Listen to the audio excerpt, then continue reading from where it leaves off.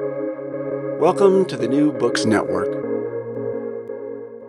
Journal of Women's History podcast. I'm your host for today, Mirelsi Velasquez. Welcome to New Books in Women's History, Linda. Thank you for joining us. Joining me today to discuss your new book, Nepantlan Square, Transgender Mestizos History in Times of Global Shift, which was published in 2020 from the University of Nebraska Press. I'd like to briefly introduce you to our listeners, then we'll dive right into our conversation for today, so I hope that's okay. Dr. Linda Heidenreich is an associate professor of history of women's and gender and sexuality studies at Washington State University. They are the author of This Land Was Mexican One, Histories of Resistance from Northern California, and co-editor of 3 Decades of Engendering History, Selected Works of Antonia Castañeda. So thank you for joining us today, Linda. I wonder if you can tell us a little bit about yourself, your schooling, your history, and really share how you came to engage in historical research. It's kind of your scholarly origin story of sorts. Okay, and that's a huge question. I think especially for those of us for whom Nepantla really resonates, because Nepantla speaks very much to the chaos in our lives, and so my origin story is very chaotic. And I always think when somebody thinks, so how did you come to be here? Well, where do I start? Where do I start? I was the only one in my family and my neighborhood really to go to the university, right? So getting to the university was a long, chaotic story in itself. And I still remember sitting as an undergrad in my advisor's office, Sally Scully, God bless her soul.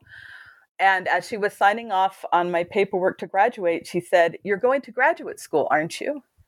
And I very calmly said, because being a good undergraduate, I never admitted what I didn't know. Somebody might think I didn't belong there. And so I said, yeah. And then I went and asked my girlfriends what graduate school was, right? And so for me, this is one of those important lessons for professors. It's never assume your students know the ropes, especially if you're teaching. This was a state school, working class students or students from the margins, because part of our survival skill is fitting in as well as we can. And so I, for graduate school, then I relied on my girlfriends, asking them advice on, what's this letter of intent thing? What's a GRE, and learning to call it the GRE and not the GED, And so going to grad school, I wound up staying at San Francisco State and getting my master's degree and learning to ask questions.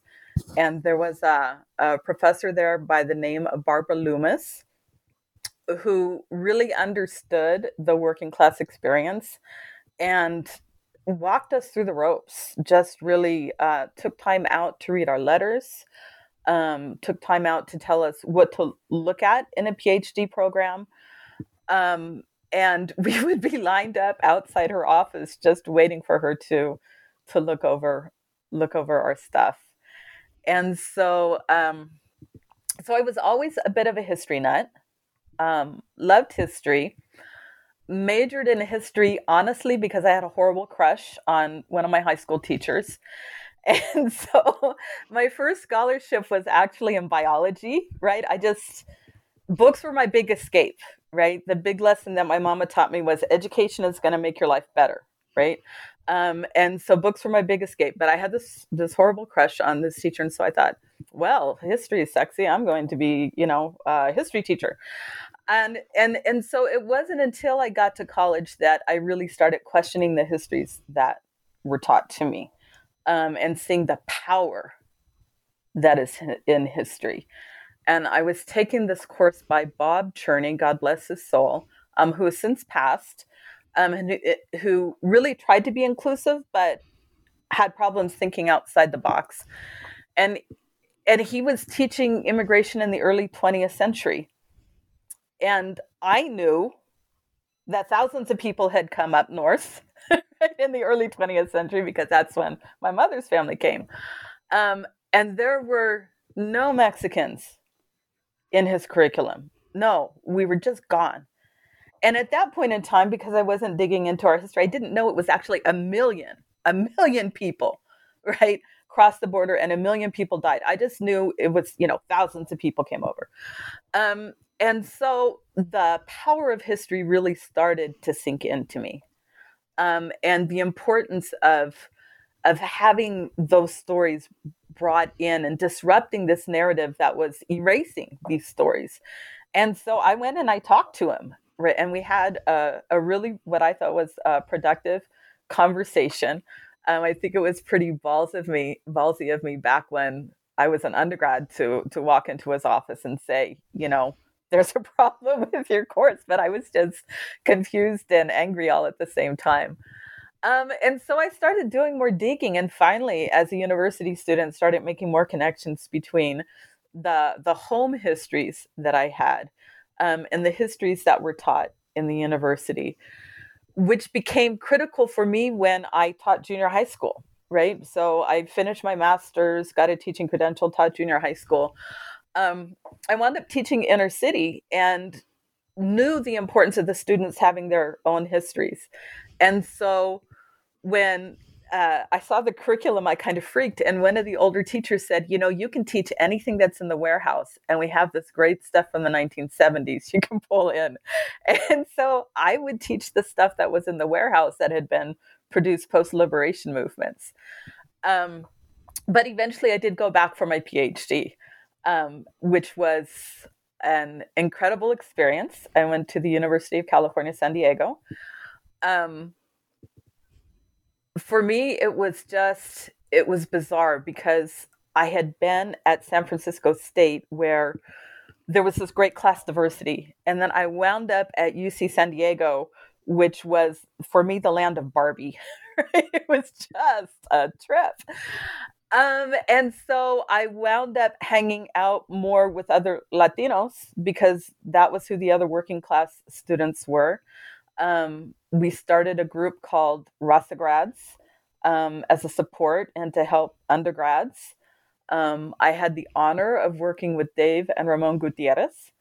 And Ramon was incredible. He just basically can teach anyone how to write on the planet, anybody how to do research. And Dave was a big brother to most of us. Once I needed to travel home for a family celebration, one of my siblings was celebrating sobriety, and he was like, do you have the ticket you need to get home? And so that kind of support just from the girlfriends and from my professors made the stress of grad school very doable and forged relationships that the girlfriends from Raza Grads, we still put panels together for conferences, right? And so I would say to any graduate school students who are listening, your colleagues, your compas, they're going to be with you for your career. And so take the time to go out for that beer, take the time to continue the conversation after class. And it might not be your colleagues in your same department. My girlfriends were from ethnic studies. They were from literature. I was from history. We critiqued each other's stuff. We presented work on panels and invited people we found incredibly intimidating to come comment on our work so people would show up. And they wound up mentoring us into our professional lives. And so, so that's a big, long laundry, I think, to how I wound up here. But I would say the chaos of my childhood, just growing up first working class and then poor after my father left, with a mother determined to keep me in private and parochial school. So going from the middle class space to the low income middle class on a daily basis, that kind of chaos really makes you see movement, right? Destructive and productive. And it becomes a lens, I think, for understanding reality. Yeah. I mean, I almost just want to rip up my paper because I think, my notes here, because I think you really, your life history really does speak to what the book is about, right? This idea of what does it mean to map home? And really, what does it mean to make history our homes, especially when we're kicked out of those homes, right? We're kicked out of history in so many different ways, and for those bodies that are living on the margins, in every sense of the word, history almost reproduces that violence, in the same way that home sometimes for people, and Gloria Anzaldúa reminds us of that, right? I always tell people that I have the word home tattooed on my back. I really do, because I think of Anzaldúa, and I think about what does that represent and how we have to carry that. And it really does bring us to talking about your book, right? And first of all, I cannot say this enough. I really did enjoy this book, and I sat with it, and I go back to it, and I sit with it, and it's really helping me think about my responsibility to history and responsibility to my community. So I want to say thank you for writing it, and thank you for sharing these histories, right? And even when you were talking, the first thing I thought about was I thought about was Jack, when you talked about movement and your mother's struggles to keep you in these schools, and I was like, this is in the book, right? And I hope that for folks who are listening, that when we think about our intimate connections to our scholarship, I think you really did exemplify that, right, in so many different ways. And so, maybe, we can, kind of segue into talking about the text, right? Kind of jumping off at that conversation, and really about how, really our responsibility to these lives and to these historical projects that we engage. And so one thing I really appreciated about how you position both Jack and Gwen, or at least how your writing really allowed me as a reader, right? Because I'm looking at it as a reader, to sit with or alongside these lives, is that although you're talking about these historical movements or eras, right, and these political movements and moments, that these lives are not anchored or solely existing within these moments, right? But that they're traveling with us, that they're across space and time. And to me, Jack was with us when we lost Gwen, and Gwen was with Jack as he moved, across these spaces. And I think it was a reminder of how we force bodies to remain contained within these moments, right? And it's a form of violence when we do that. And can you really maybe spend some time talking about what does it mean, or how you mean that for queer bodies, right, or gendered bodies, and more specifically for Chicana, Chicano, Chicanx, bodies exist both outside and within time, and how conceptualizations of times disrupt our notions of what does it mean to exist within these spaces, or to survive within these spaces. Absolutely. And I think, and this is some of my Catholicism coming out, I think of the communion of saints, right? So we have our favorite persons. Who I have a headache, so I'm going to ask Saint Teresa to walk with me today. And for people for whom the dominant narrative resonates, they've got these mythic forefathers and so on and so forth. It's critical for those of us who are Chicanx, who are queer, Latinx, to also have our anchors who walk with us and move through time. And so when I found Jack in the work of Lou Sullivan, who was a Euro-American trans man, I was high. And I should have put a post-it in the page. He's got one line, right? One line that says, the son of the first Mexican consul to California. And I was like, oh, he was Mexican. and so I wanted to find that story. I was like, I couldn't believe that it was just one sentence, and then somehow that identity disappeared from the narrative of the rest of the book. And so it was like, okay, so that's his lens, right? He sees the trans, he doesn't see, the Mexicano. And so I was like, but right, by that time I was in grad school, I'm like, but I can do that. I can go back. And so the wonderful thing about Lou Sullivan is that he archived everything. Everything's at the archive in San Francisco. In the San Francisco room of the public library, who have the best archivists in the world and welcome everyone. And so, as opposed to other archives I won't mention. And so I was able to spend a summer. I received funding from Washington State University to do this archival research. And read over his notes and then realize, oh, some of the stuff will be at the Bancroft, read over some of his father's papers as the first Mexican consul, found some stuff in Ancestry.com that sent me to the state archives, because I found out he had actually been incarcerated in the state institution, which I didn't find out until like years into the research. And so was able to find this, mythic ancestor, to imagine the past, the present, and the future with, the sort of, clouds of the holy people.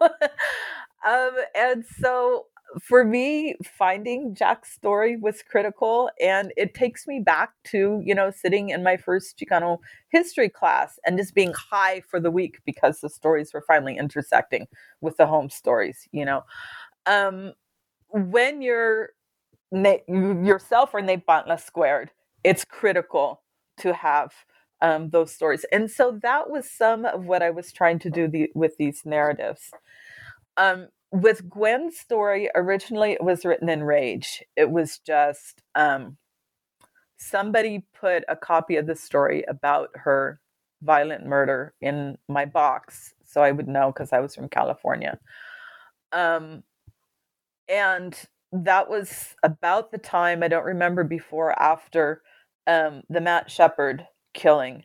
And so you had all these thousands and thousands of discourse. And I was at the Western History Association, and a young white dyke was like, we've got to do something about this.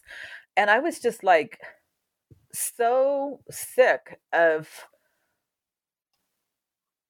all the deaths of young people from our community being ignored that I just walked out of the room. I was just like, screw this, right? And so I was like, and so writing about what happened to Gwen originally was just anger at the erasure, anger and rage at the erasure.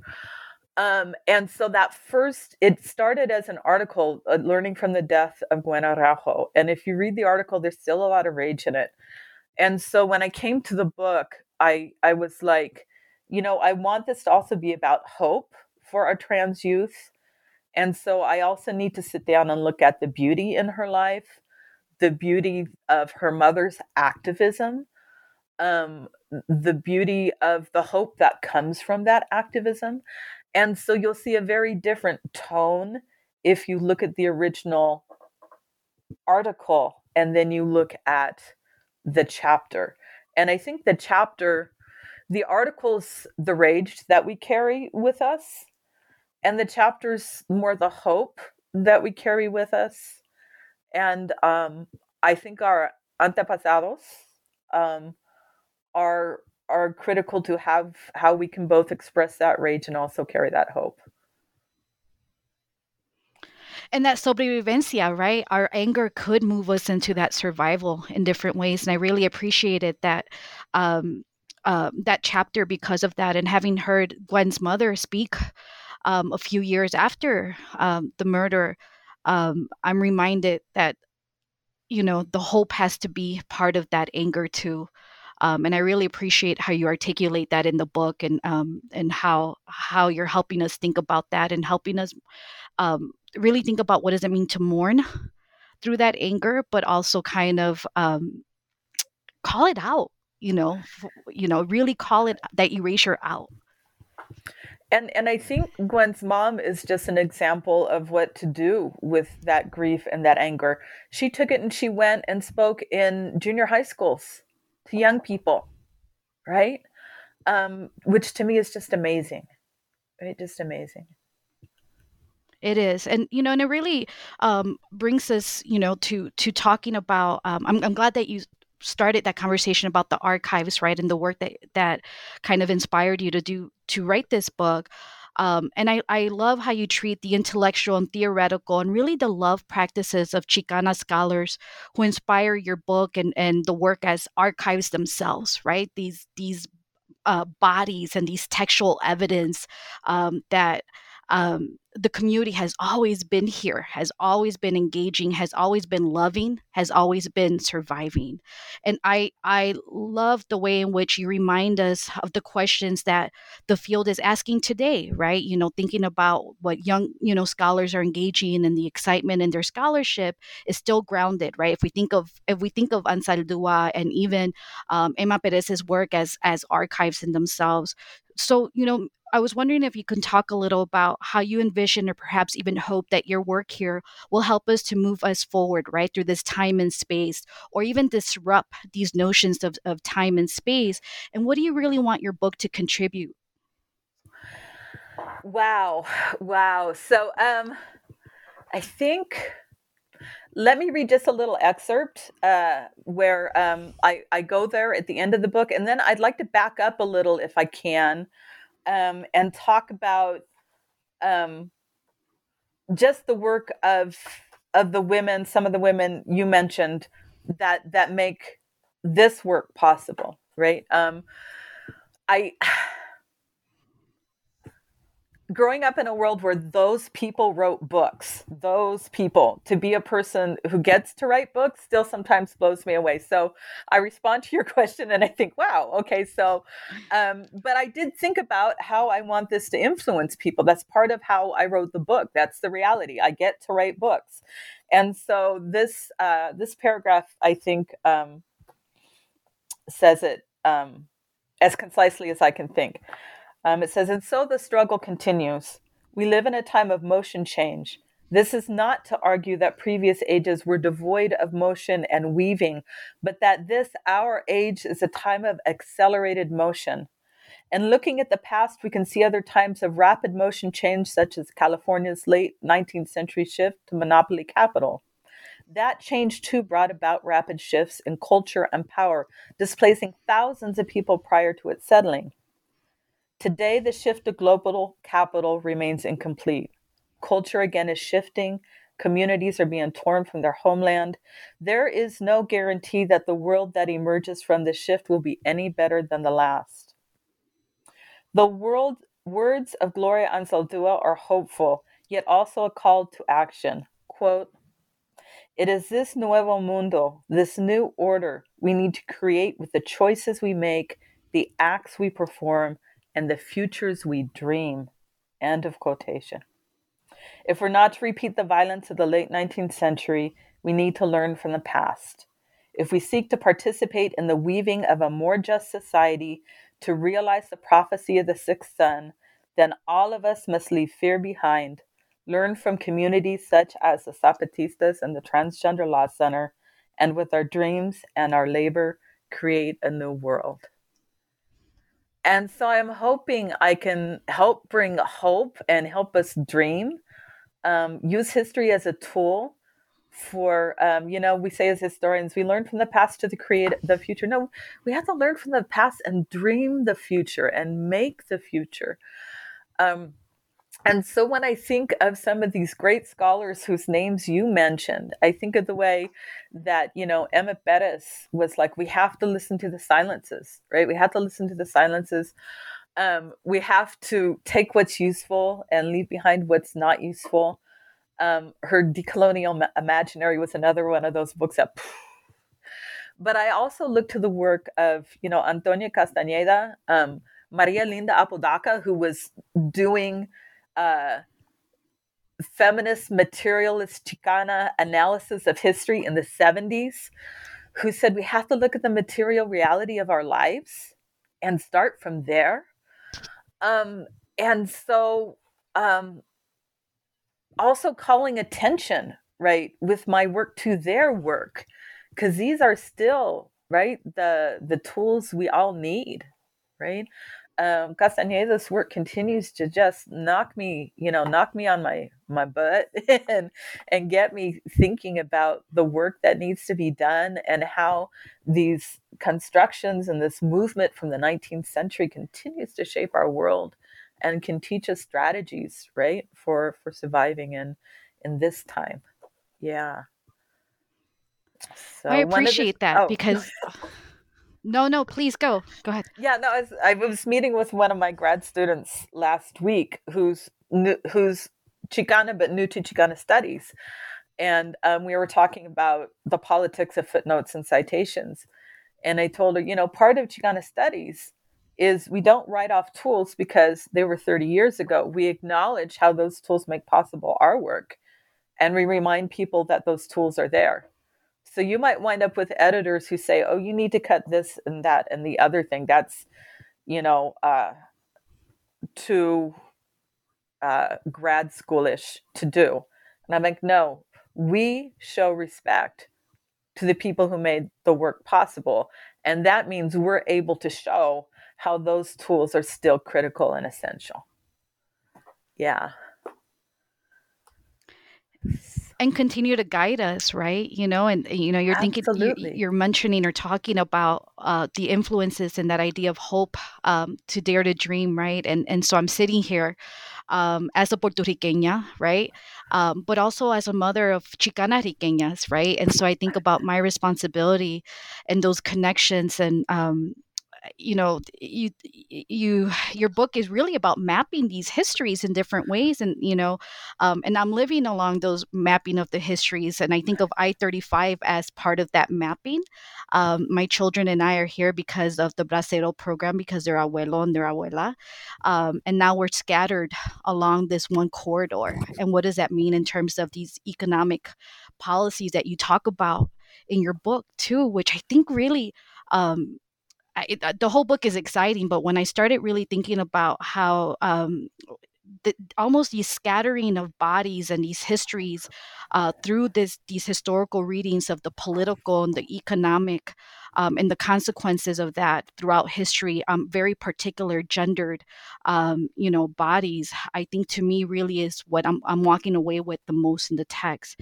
And so I'm wondering if you can talk a little, because in the paperback version of your book on page 85, you talk about how hate crimes are not individual acts of violence, right? How all hate crimes are somehow structurally connected, and that their attacks on larger communities, right? How all these systems are connected. The schools, police, economic, political entities, they're all connected.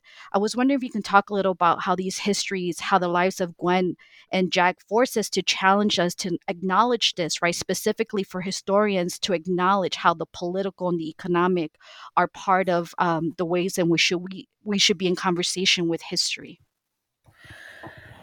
Absolutely. And part of the deep history that I start the chapters with is not just to acknowledge that, this motion change is not new. And so I tend to start with who was here before the settlers arrived, right? Because that's a major, not the initial, but a major shift, right? And move into motion change to where we have our bodies and we have these bodies of our antepasados in these spaces. But in those spaces, we have to understand how the institutions within which we live and in which these historical figures live came to be. And so what was the function in capital, in California, in Gwen's time, in Jack's time? Both time periods are these time periods of intense change in capital, where .coms are coming and going in Gwen's lifetime, where the railroads and agribusiness are creating disruption in Jack's time. And so that creates these spaces of movement where we have an attempt to stabilize. And so we can see that in Jack's incarceration, where the incarceration of women and queer people and working class people in California was out of control with the rise of the state mental hospital system.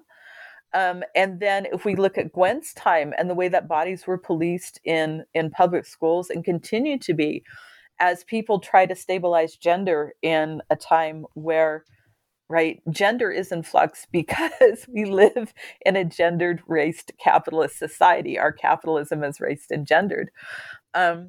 So in looking at these, then we can see how, oh my glory, these are all interwoven to create the violences that we face. And so then we have to be really strategic and use what, Sandoval calls oppositional politics and strategies in dealing with this. So what can we learn from the Zapatistas, who aren't like overtly identified as queer, but boy, the shifts they made in gender and women's power are definitely queer.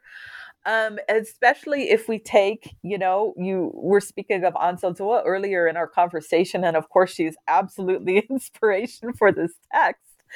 Um, her earlier work that I first read before I read Borderlands, I read This Bridge, and where she wrote of El Mundo Sordo, right? The left-handed world of all these different kinds of queer people coming together, working class people, expansively queer. She had this expansive understanding of queer. Well, if capitalism's going to be octopus, queerness needs to be an octopus. It needs to be more expansive, right? More expansive. And so for me, it's critical to map this octopus. And part of that is just acknowledging then we can't be in our silos, right? If we're going to survive, and we need to be pulling tools from everywhere we can, right? Gwen was murdered because systems failed her. She had a loving family, and that was not enough to save her because the systems failed her. The schools failed her. The schools that are there to serve capital failed her, right? And it makes me think about again, back on the chapter on Gwen, right? Although I say the chapter on Gwen, the book is Gwen is across the Absolutely. entire text and across history and across time and place and the in between, right? Where you close with that question of how can and does revolutionary love survive amid violence, right? Of this our time of motion change, right? That the idea of survival, and so I was wondering if you can talk to us a little about what our responsibilities really are in historical research to not ensure or to ensure really that Gwen doesn't suffer and not just Gwen but others who have been othered and have faced and been have faced violence don't face that double death almost, right? How does our research and historical work not lead to a double death almost through the ways in which we talk about them and how we engage? Because I'm sitting with that question and I have it underlined a million times in the book. How can and does revolutionary love survive amidst violence? Yes. And it's hard because you have to have your heart open is step number one. And when and that means there's points in time where we have to take a little break from our research because it's so heavy. Because these are difficult stories to hear, to tell, to carry with us, because they connect us, right, to these difficult stories. And so, as historians, we have an obligation not just to tell the story, but to tell the story from our connection to that story. So there can't be those people, or that's also, to me, as bad as the erasure, right? Because then the people become objects. So it's very critical to tell the stories where our antepasados and our sisters and brothers are subject, right? Our absolute subject, and to do so with our hearts open. And so this sometimes brings accusations of bias. But we know, right? Even some of our Euro historians know, they've read his, Novik, that novel dream. They know everybody brings their bias with them. And because it's such difficult work, I think it's important for us just to be aware of the weight that we carry with that work and the vulnerability, right? To write about Gwen, I really felt I needed to go talk to Sylvia Guerrero. I really felt I needed to talk to Gwen's mom. Asking her to be vulnerable, asking her to talk to me about the child that she lost. And so we've got to take risks. And when we ask people to take the risks, we have to be absolutely open and vulnerable to them, right? Otherwise, it's a violent conversation. And so it's hard work, but this is the critical work. If we're really going to tell stories that are going to change the world and bring hope to the next generation of queer and queer Latinx young people coming of age, this is the work we need to do. So, kind of helping us wrap it up, right? I'm wondering if you've said, which resonates with me a lot, this idea of hope, this idea of love, vulnerability in our research.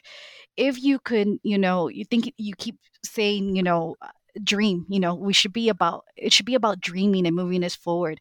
And so as a historian, right, what if you could go back, if you can, because I do believe we do move in, these in between times and space, this time of change, right? If you can go back to sitting in that classroom as a graduate student, what would you tell yourself about that future and that possibility?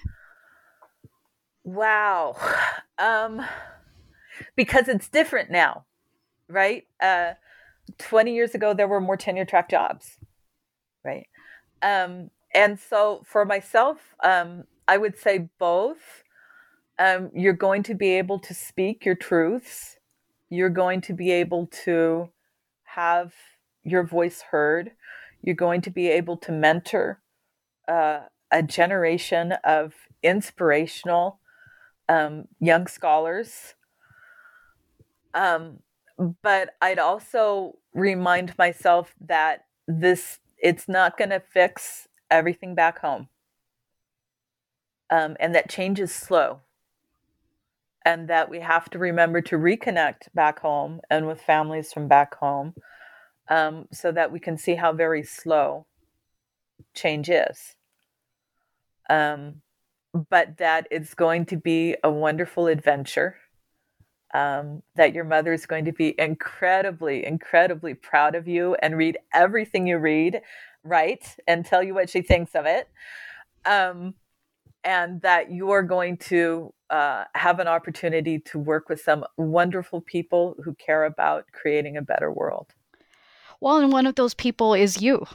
So I want to say thank you for, moving us through this text, your work, your thinking, and allowing us the space to dream, to hope, and to love, especially for those of us who face spaces, systems, and even, scholarly fields that tell us that that hope and that love doesn't have a place in the scholarship that we engage. So I really do want to say thank you to you for taking the time to meet with us today and to speak with us today and to helping us really reimagine what imagination should be in historical research. So thank you to you, Linda, but also to the Journal of Women's History for allowing us the time and space to share today. Thank you. Well, thank you. Can I do one quick plug? Yes, please. And as you were thanking me, I was thinking of MALCS, Mujeres Activas en Letras y Cambio Social. And so I just want to say to all the young scholars out there, all the young Latinas, Latinos, right? Latina women and trans scholars, that there's this fabulous organization, MALCS. And it's a lifeline for us. It's a place of dreamers and activism and scholarship. And if you haven't checked the space out, go online, find us, and join us.